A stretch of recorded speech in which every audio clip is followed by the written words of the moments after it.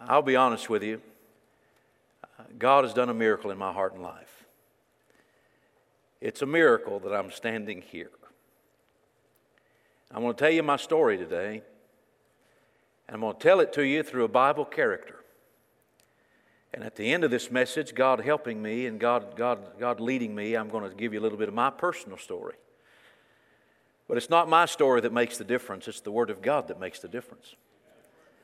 And I want to encourage you today to think about nobody but yourself.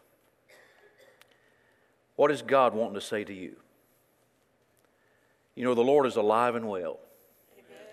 And He's trying to speak to us today. And we're asking God to use His Word in a mighty, mighty way. The emphasis today is battling your emotions, specifically depression. I've been there. You're going to hear about it today. But it's not a message to make you depressed as you leave. No. There's hope and there's victory over it. We're asking God to touch this in a great way. If you'll find your place in the book of 1 Kings chapter 19, the book of 1 Kings chapter 19. I want to begin our reading in verse number 1. 1 Kings chapter 19, verse number 1. If you call this church your church home, I hope you realize what a blessing you have to be here. Amen. And your dear pastor, God bless him. I tell you, when I grow up, I want to be just like him. You know what I mean? I don't want to be like Dave. I want to be the opposite of Dave, all right? They know you well up here, brother. That's good.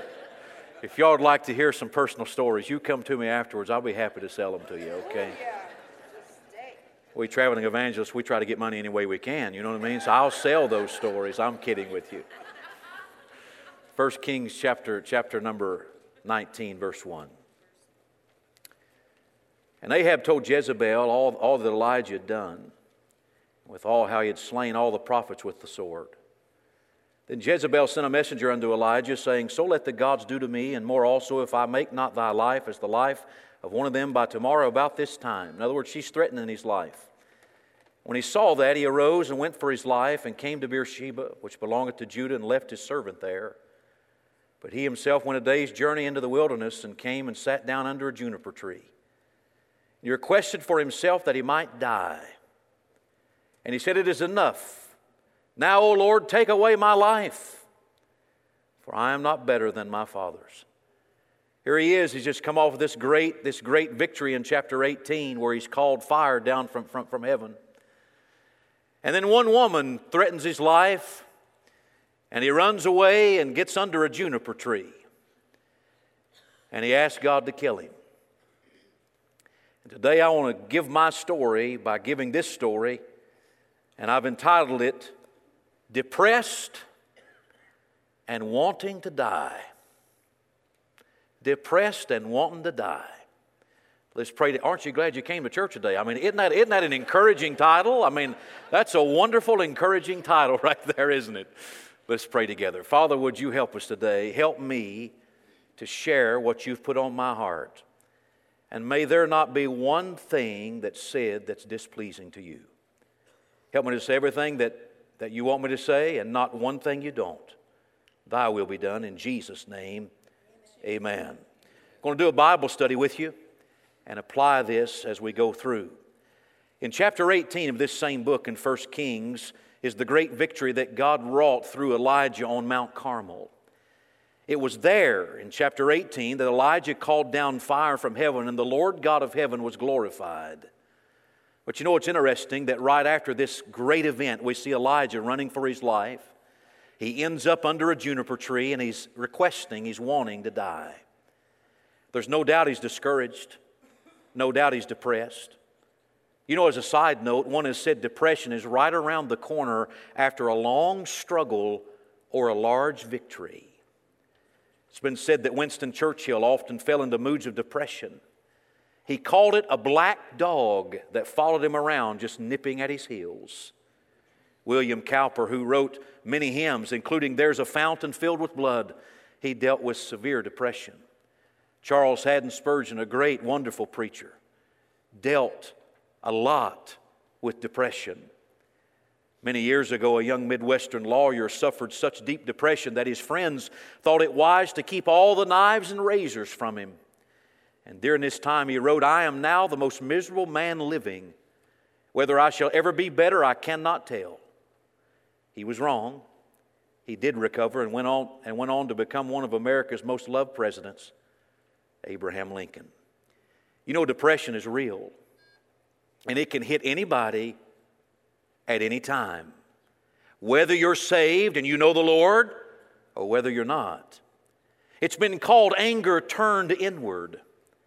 It's been said disappointment is an emotional response to some failed expectation or some desire that we have. And the reason I bring up disappointment is if disappointment is not handled or dealt with, it can easily turn into what Elijah was experiencing here, that of depression. It's been said that depression can result in inability to sleep. I've been there. Living in the good old days and even blaming God, and I've been there too. It's been called a hollow or low place, low spirits, a dejection, a period of much unemployment. Some of the synonyms of depression would be words like sorrow, gloom, despair, discouragement, distress, bleakness, and oppression. John R. Rice asked a man how he was doing, and the man said, "Well, pretty well under the circumstances." And John R. Rice said, "Well, what are you doing under there anyway?" And there's no doubt that Elijah was sitting under the juniper tree here, under his circumstances. And it was a juniper tree of discouragement and depression. And he was so depressed at this time that he asked God to kill him. Now, what I want to do in this service is I just want to put Elijah, this man of God, this mighty. Now, I'm not likening myself to Elijah. Please don't misunderstand. But I'm simply trying to say this. I'm trying to encourage you today, believe it or not, that if Elijah can get depressed, so can you. And I'm saying to you that there's help in the midst of sorrow. Just stay with me now. Just stay with me. It takes me about 2 hours to get there. Okay, I'm kidding with you on that, all right? Let's look at several things here, and then I want to bring this to a head by giving you part of my story at the end. The first thing I want you to notice with me is the reasons for Elijah's depression. Why did he get this way?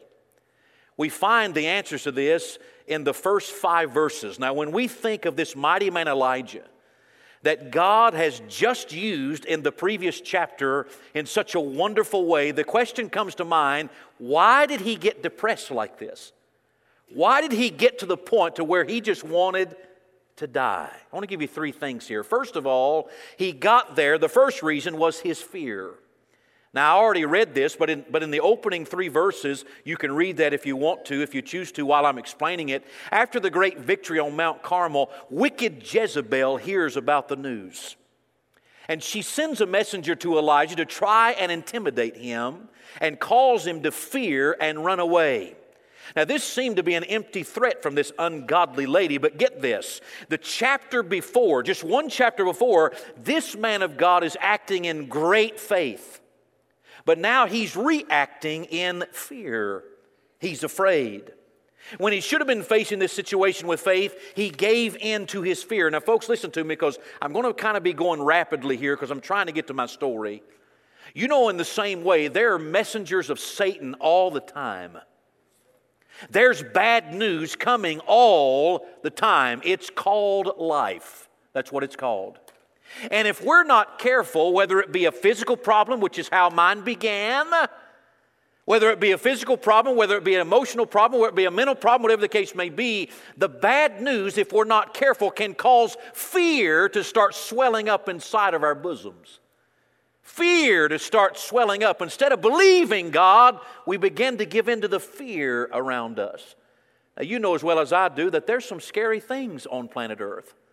There's some things, if you're not careful, will make you afraid. And that's what's happening to the mighty prophet Elijah. He's afraid. His fear was one of the reasons for this depression. Number 2, his focus.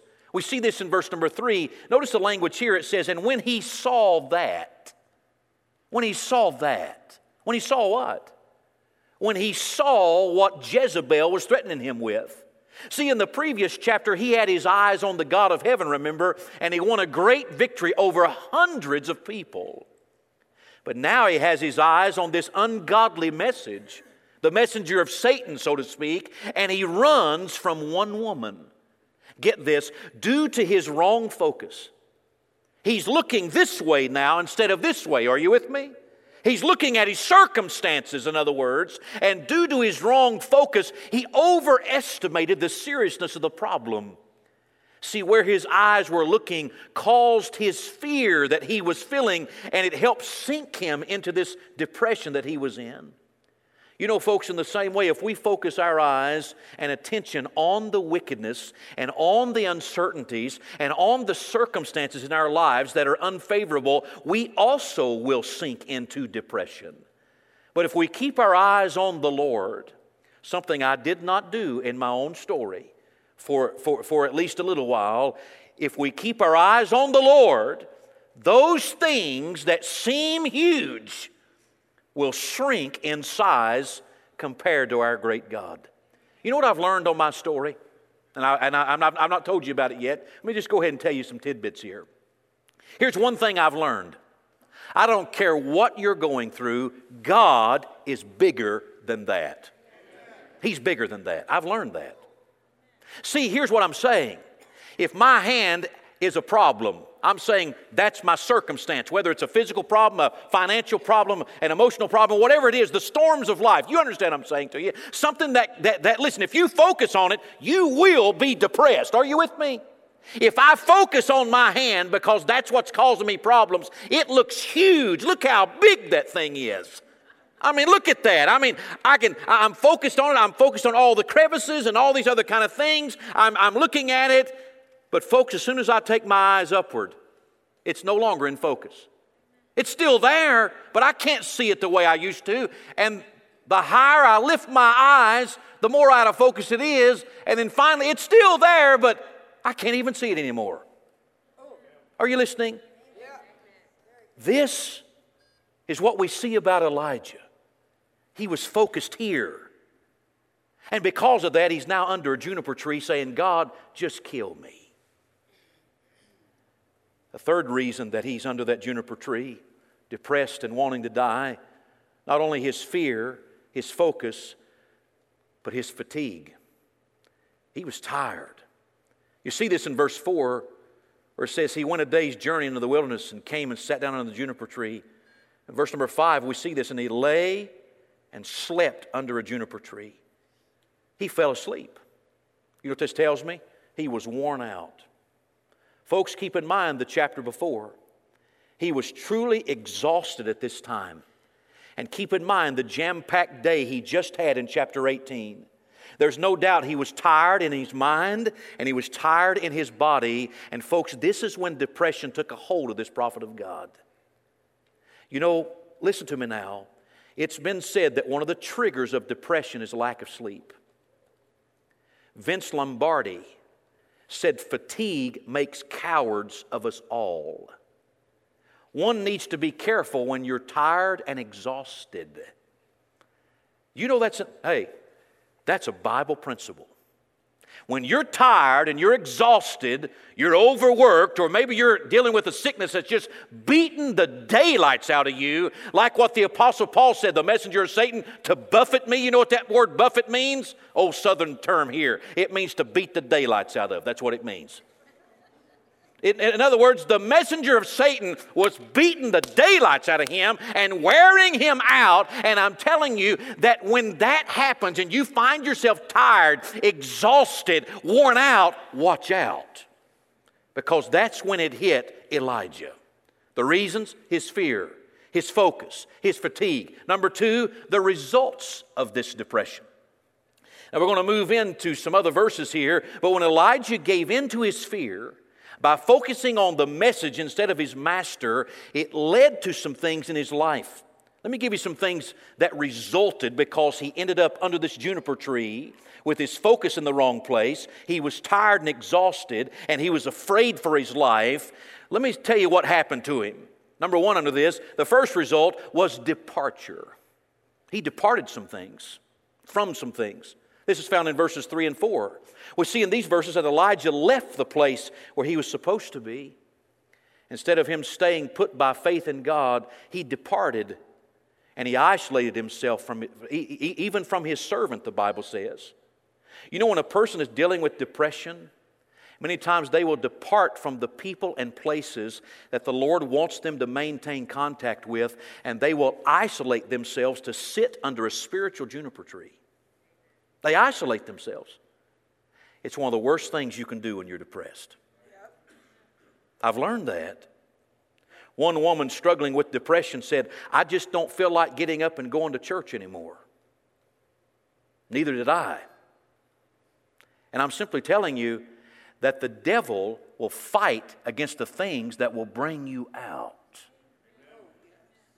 Now stay with me here, folks. I'm going somewhere. You say, well, then shut your mouth and get there. I'm trying to, okay?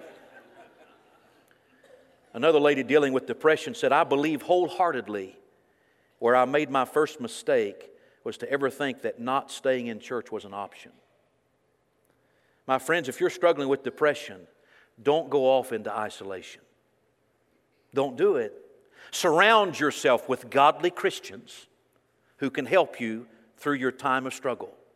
Martin Luther, who wrote on depression, said, "Avoid being alone and seek help from others." Listen to this. Predators hunt lone animals. Did you hear what I just said? Predators hunt lone animals. They look for somebody that's alone, and they'll target them. The Bible tells us to be sober, be vigilant, because your adversary the devil, as a roaring lion, walketh about seeking whom he may devour. And he's looking for lonely people. People who isolate themselves because they feel alone, so basically what they're doing, they're just being true to their feelings. They feel alone, so they just make themselves alone, and by doing that, they are making themselves prime targets for the wicked one. Departure. This is one of his results. He got away from the people and place that God wanted him to be with here. Number 2, despondency. Verse number 4. Notice in this verse, this great prophet who just one chapter previous is calling down fire from heaven is now asking God, just kill me, God. Let me tell you why. Because he's hopeless here. He's completely hopeless. Let me ask you a question. Have you ever been so down and so out and so depressed and so distraught and so discouraged that you feel like there's no way out? That's where I was. And I'm telling you, it's a lie from the devil is what it is. Proverbs 13:12 says, "Hope deferred maketh the heart sick." See, those who live in depression feel completely hopeless. They feel that there's no answer, no hope of escape, and they feel they would rather die as live. Maybe you've never been there. If you haven't, you ought to get on your face and thank God. But if you have, you're not alone. Elijah was there. Elijah said, "God, I'm no better than my fathers. Who am I? Just take me on. Just kill me." How did he get to that point? We're looking at this. It led him to departure. He got away from things he should never get away from. It led him to despondency. He was completely hopeless. Just take me out. I mean, there's no hope for me. It's over, God. Number 3, delusion. This is found in verses 10 and 14. Look at this. And he said, "I've been very jealous for the Lord God of hosts." Verse 10. "For the children of Israel have forsaken thy covenant, thrown down thine altars, and slain thy prophets with the sword. And I, even I only, am left." Was that true? No, it's not. He's delusional here. Verse number 14, he said, "I have been very jealous for the Lord." And he basically says the same thing, the latter phrase, "And I, even I only am left, and they seek my life to take it away." We see him telling God, he said, "I'm the only one, God. I'm the only one left that's trying to do something for you." He was feeling all alone, that no one else was taking a stand. And we see here his great power turning to great paranoia. That's what happened. Let me tell you one thing that happened through my journey. You'll hear about it in about an hour and a half from now. But anyway, one of the things that hit me was paranoia. Things that wasn't true.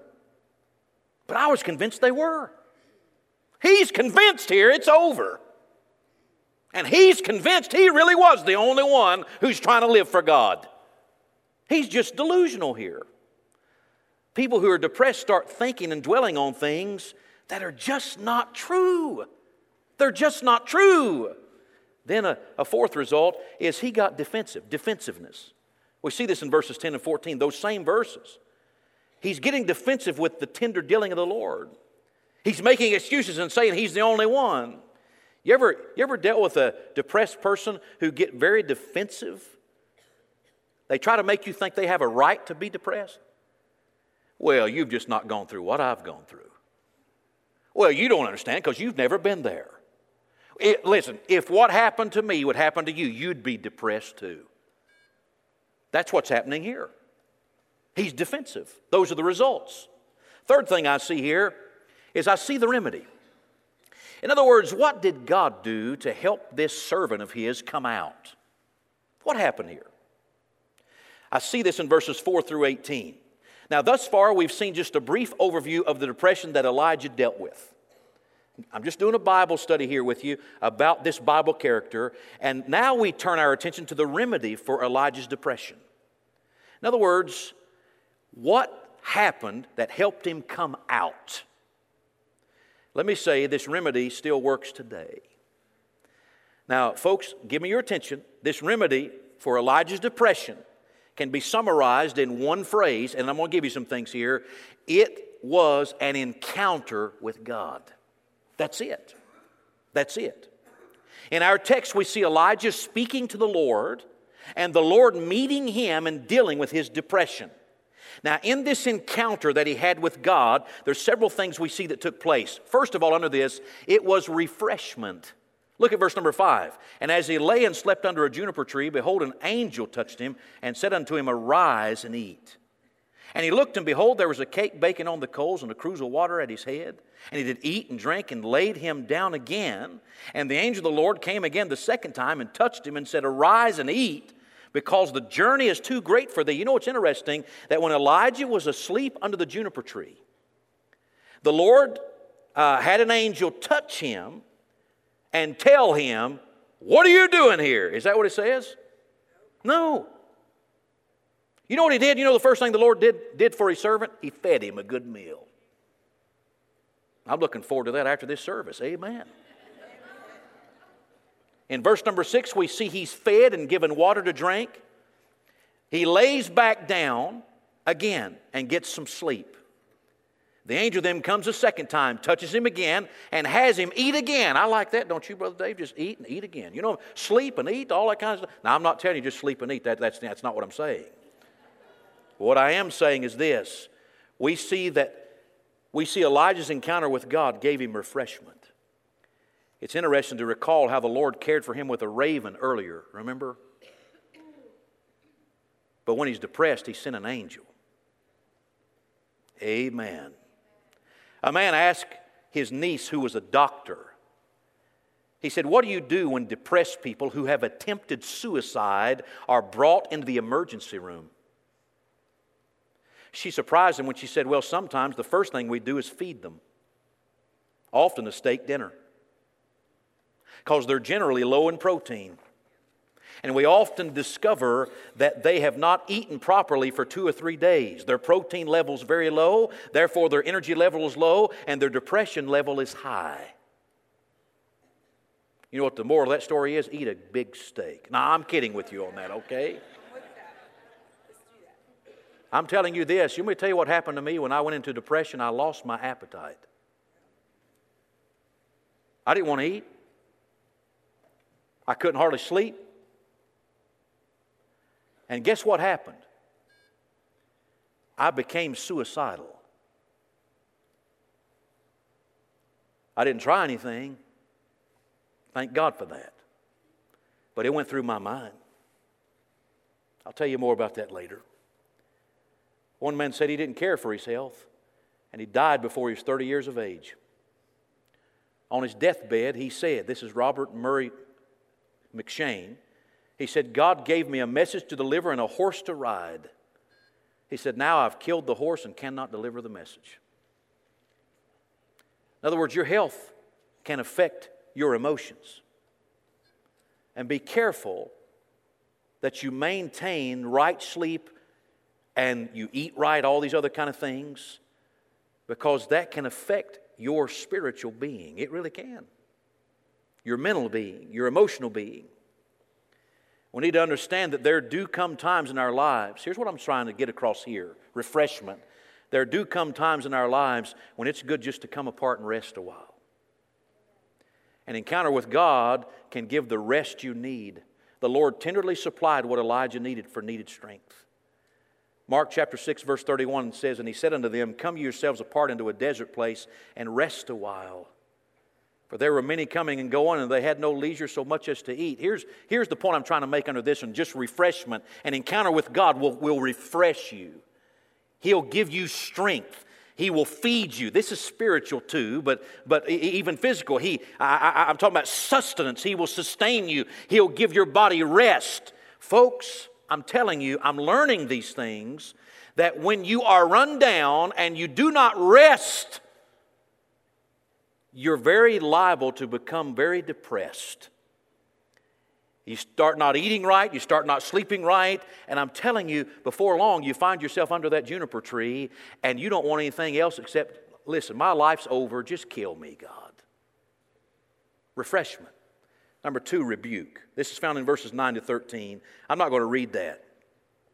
But notice the question that God asked Elijah twice. He said, "What doest thou here, Elijah?" What are you doing here? As we consider this question, we see that this is a question of rebuke. Notice he asked Elijah what he's doing here. What are you doing here? See, Elijah was supposed to be the prophet to the northern kingdom of Israel, and yet he ran away to the desert, you see.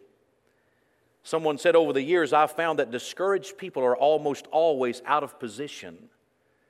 They're living in a place of pity instead of praise, a place of worry instead of work, a place of fear instead of faith. Boy, how true is that? Revelation 3:19, "As many as I love, I rebuke and chasten." He is rebuking His servant.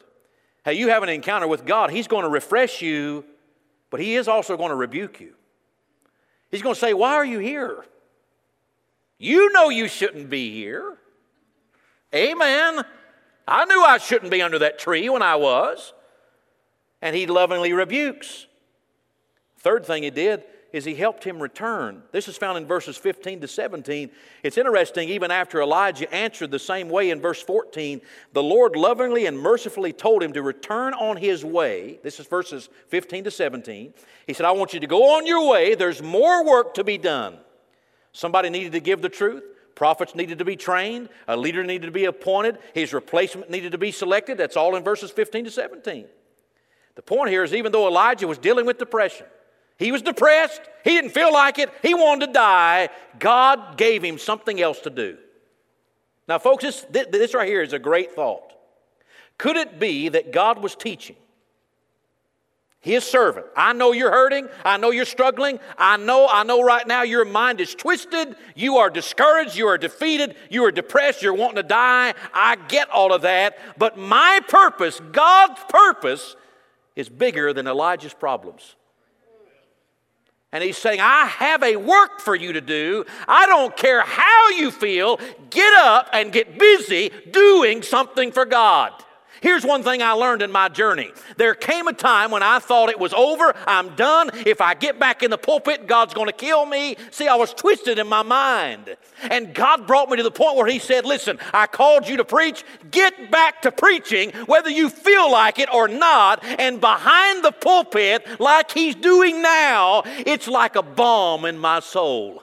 It's like it's healing me. That's what it's doing. Because the devil was trying to fight me to get out of the pulpit. And God's saying, son, I know you don't feel all that good. I know the sun is shining again, but it's not completely clear skies. Don't wait for completely clear skies. It may never be completely clear. You just get up and go and serve God, and I'll help you. And that's what He's been doing for me. Get up and get back to what God wants you to do. Don't quit on God. Don't just sit down and quit. Hey, I did that for several months. I stopped preaching. I preached my last sermon at at Buffalo Ridge Baptist Church. I preached my last sermon on Easter Sunday. I didn't preach again till December because I was under the juniper tree, you see, sucking my thumb, thinking life was over. Get back to what God wants you to do. Even if you don't feel like it, do it anyway. That's what he tells Elijah here. Then he gives some reminders here. I'm just about done. You're about halfway there, okay? I'm kidding.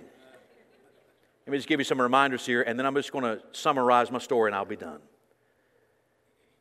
In this encounter with God, God gave him some refreshment. God rebuked him. Why are you here, Elijah? You know better. He helped him return to where he wanted him to be. But then he reminded him of some things. Man, are these things so true? Wow. There's 3 of them he gives. I want to give them to you. Number 1, he reminded him in verse number 7. Notice it here. The last phrase. This right here, the angel of the Lord came and he said, the journey's too great for thee. That's reminder number 1. The journey's too great for thee, Elijah. You know what the Lord's telling him? You can't do this, son. I'm the only one who can help you.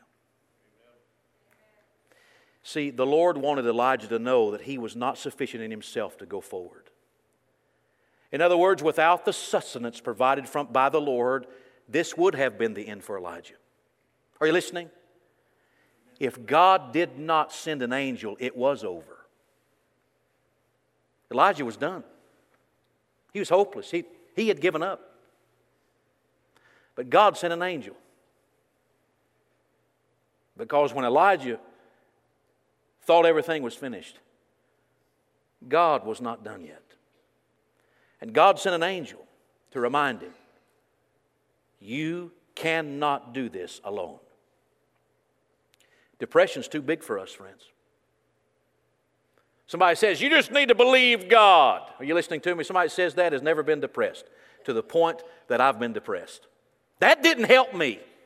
Not that I heard that, but that wouldn't have helped me. You just need to believe God. You're just like a... You just need to believe God. I look at somebody like that and say, and you, sir, don't understand what you're talking about. Is what they saying true? Yes. We do need to believe in God. But sometimes we find ourselves emotionally just sitting under a juniper tree. We honestly are convinced that it's over. It's finished. There's no more hope. I'm done. Stick a fork in me. I'm finished. And at that time is when God can work. I've told my wife and told my son through this, and I'm saying some things I'm going to repeat here in a minute, but I told my wife and told my son where I was and where I am. Only God could do that. Amen. Only God. Amen. There's no question about that. And I'm telling you, he's reminding Elijah the same thing. The journey's too great for you, Elijah. You need me. Philippians 4:13, I can do all things through Christ, which strengtheneth me. John 15:5, without me, Jesus said, ye can do nothing. Let me tell you a good Greek word. You know what nothing means in the Greek there? It means nothing. That's what it means. Number 2 reminder, boy, this helps me. Verses 11 to 13. He reminded him that he's there and he's at work. Even if he can't see him. In verses 11 to 13, I'm not going to read that just for time's sake. But it's a beautiful thing that the Lord teaches Elijah. In these verses, it's brought out here. God told Elijah to stand upon the mount before him. Get up on the mountain before me, he said. And he passed by. This is verses 11 to 13.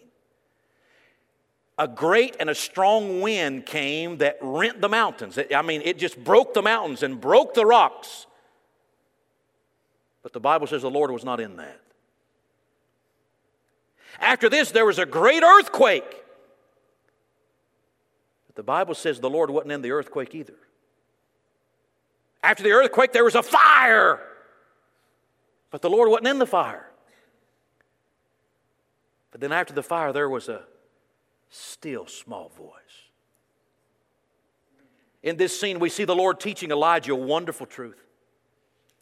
I remember when I was going through my journey, I even got to the point where I told my wife, I don't need a still small voice. I need him to shout at me. I don't know if he's here. I don't know if he's gone. What in the world? What's going on? I need something big. Are you listening to me? I never got anything big. And he brought me out anyway. You know what he taught me through this? Same thing he taught Elijah. He's always there. And he's always working, even if it's not in a visible manifestation. It's been said we feel sometimes if there's no whirlwind, no earthquake or fire, that God is not there. But he is there, always there. And he is at work, even when your emotions scream that he's not. Hebrews 13:5, he said, I'll never leave you. I'll never forsake you. 2 Corinthians 4:8 and 9, Deuteronomy 31:6, Joshua 1:9, all of these just talk about the Lord is with us if you're saved. Then a final reminder, and I'm getting to my final thoughts here. The final thing you're reminded is found in verse number 18, and that is this: you are not alone. You're not the only one, Elijah. Verse number 18, look at it. Yet I have left me 7,000 in Israel, all the knees which have not bowed unto Baal, and every mouth which hath not kissed him. What did Elijah think? What was his delusional thoughts? I'm the only one, God. Nobody else knows. Nobody else understands. Nobody else has been there like me. God says, you don't understand something, Elijah.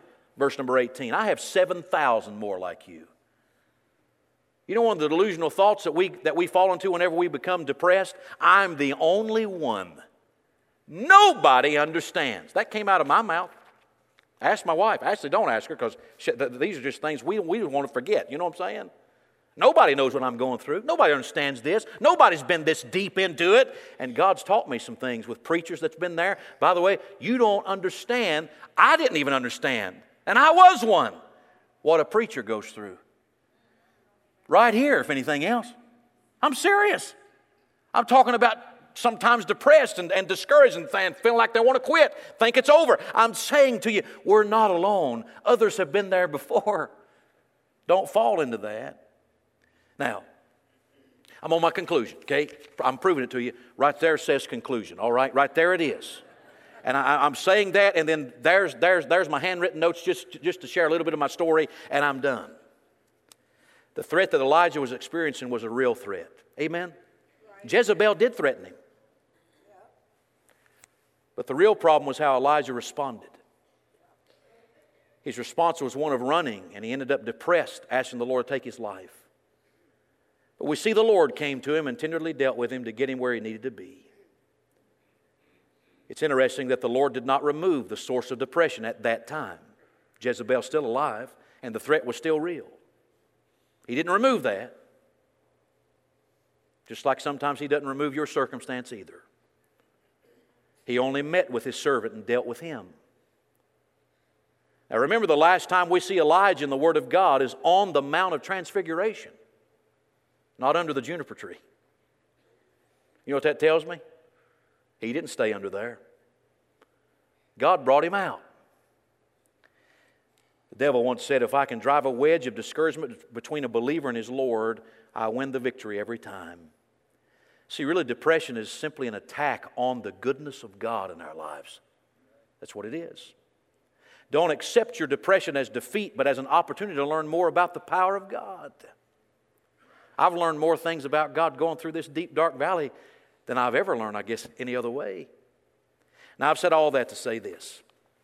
I know I've given you a lot today. That was really a mini series that I gave you. I know that. I understand that. But I said all that to say this.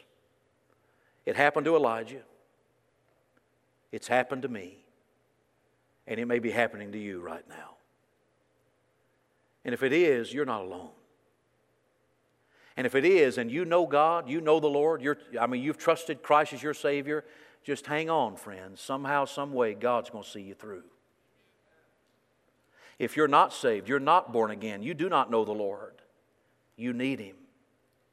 Because, folks, even those who do not know the Lord go through depressing times.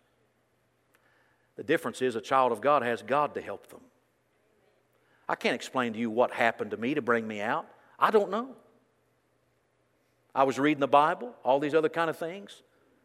But I was getting condemnation because I was convinced I was lost.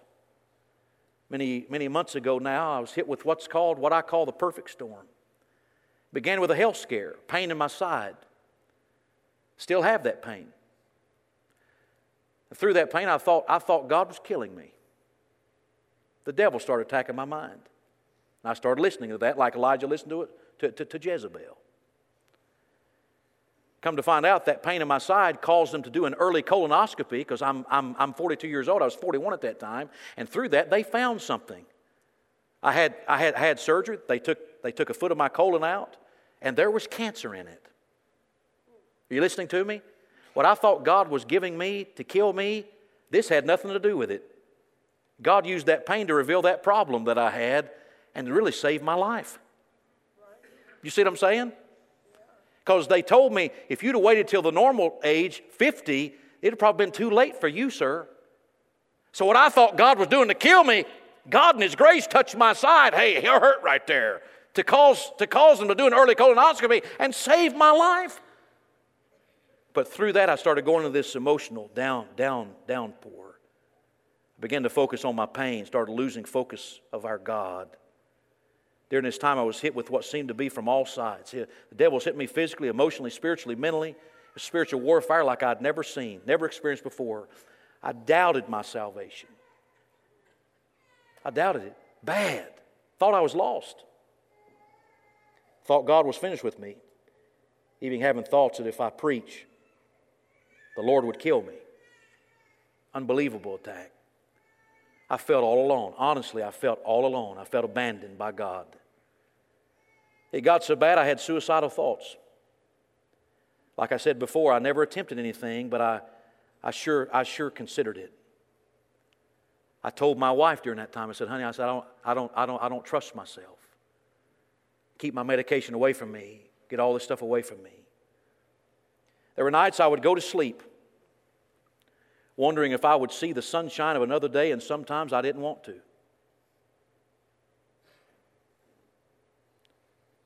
By the way, my wife is my hero. Spiritually, I'm talking about humanly speaking. She held on to me. The picture I have of my wife is she held on to God with one hand, held on to me as I was hanging by a thread with the other one, and she refused to let go of either one. I told her recently, I said, honey, you went to hell and back with me.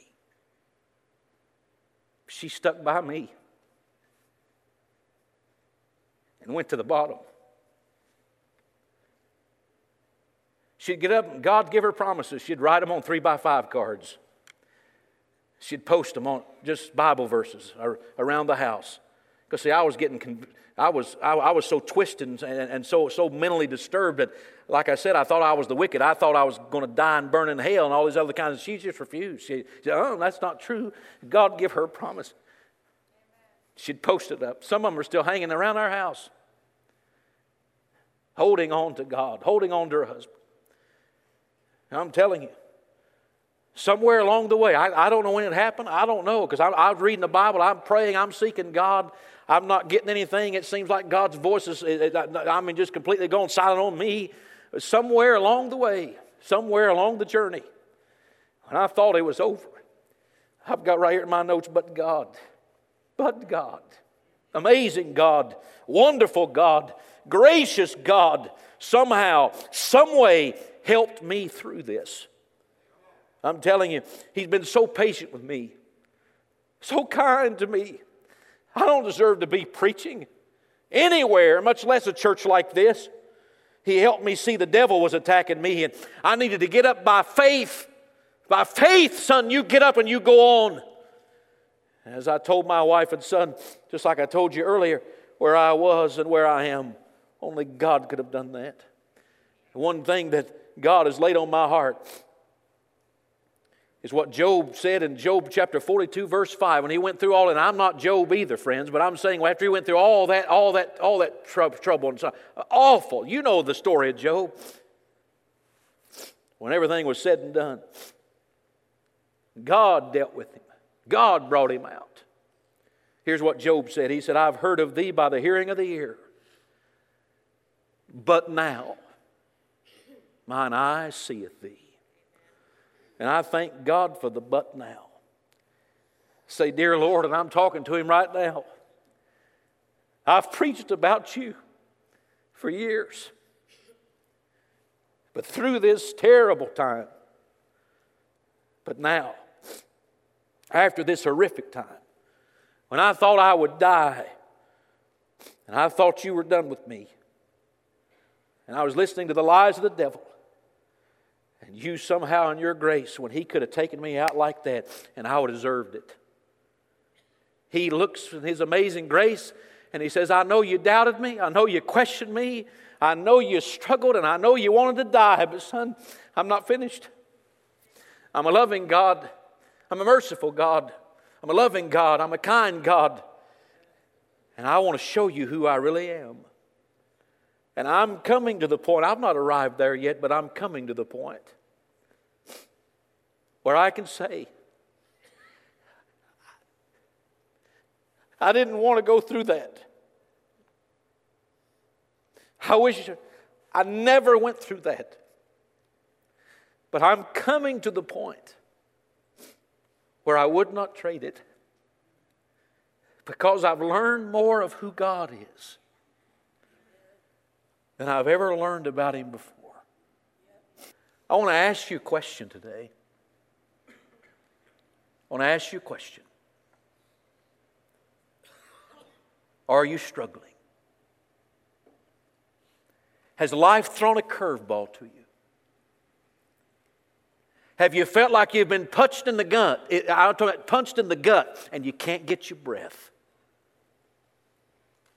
Do you feel like you're sitting under the juniper tree? And you even have thoughts going through your mind.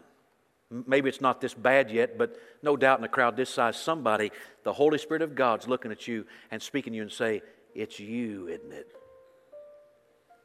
It's got so bad that you're crossing your mind, I just might as well die.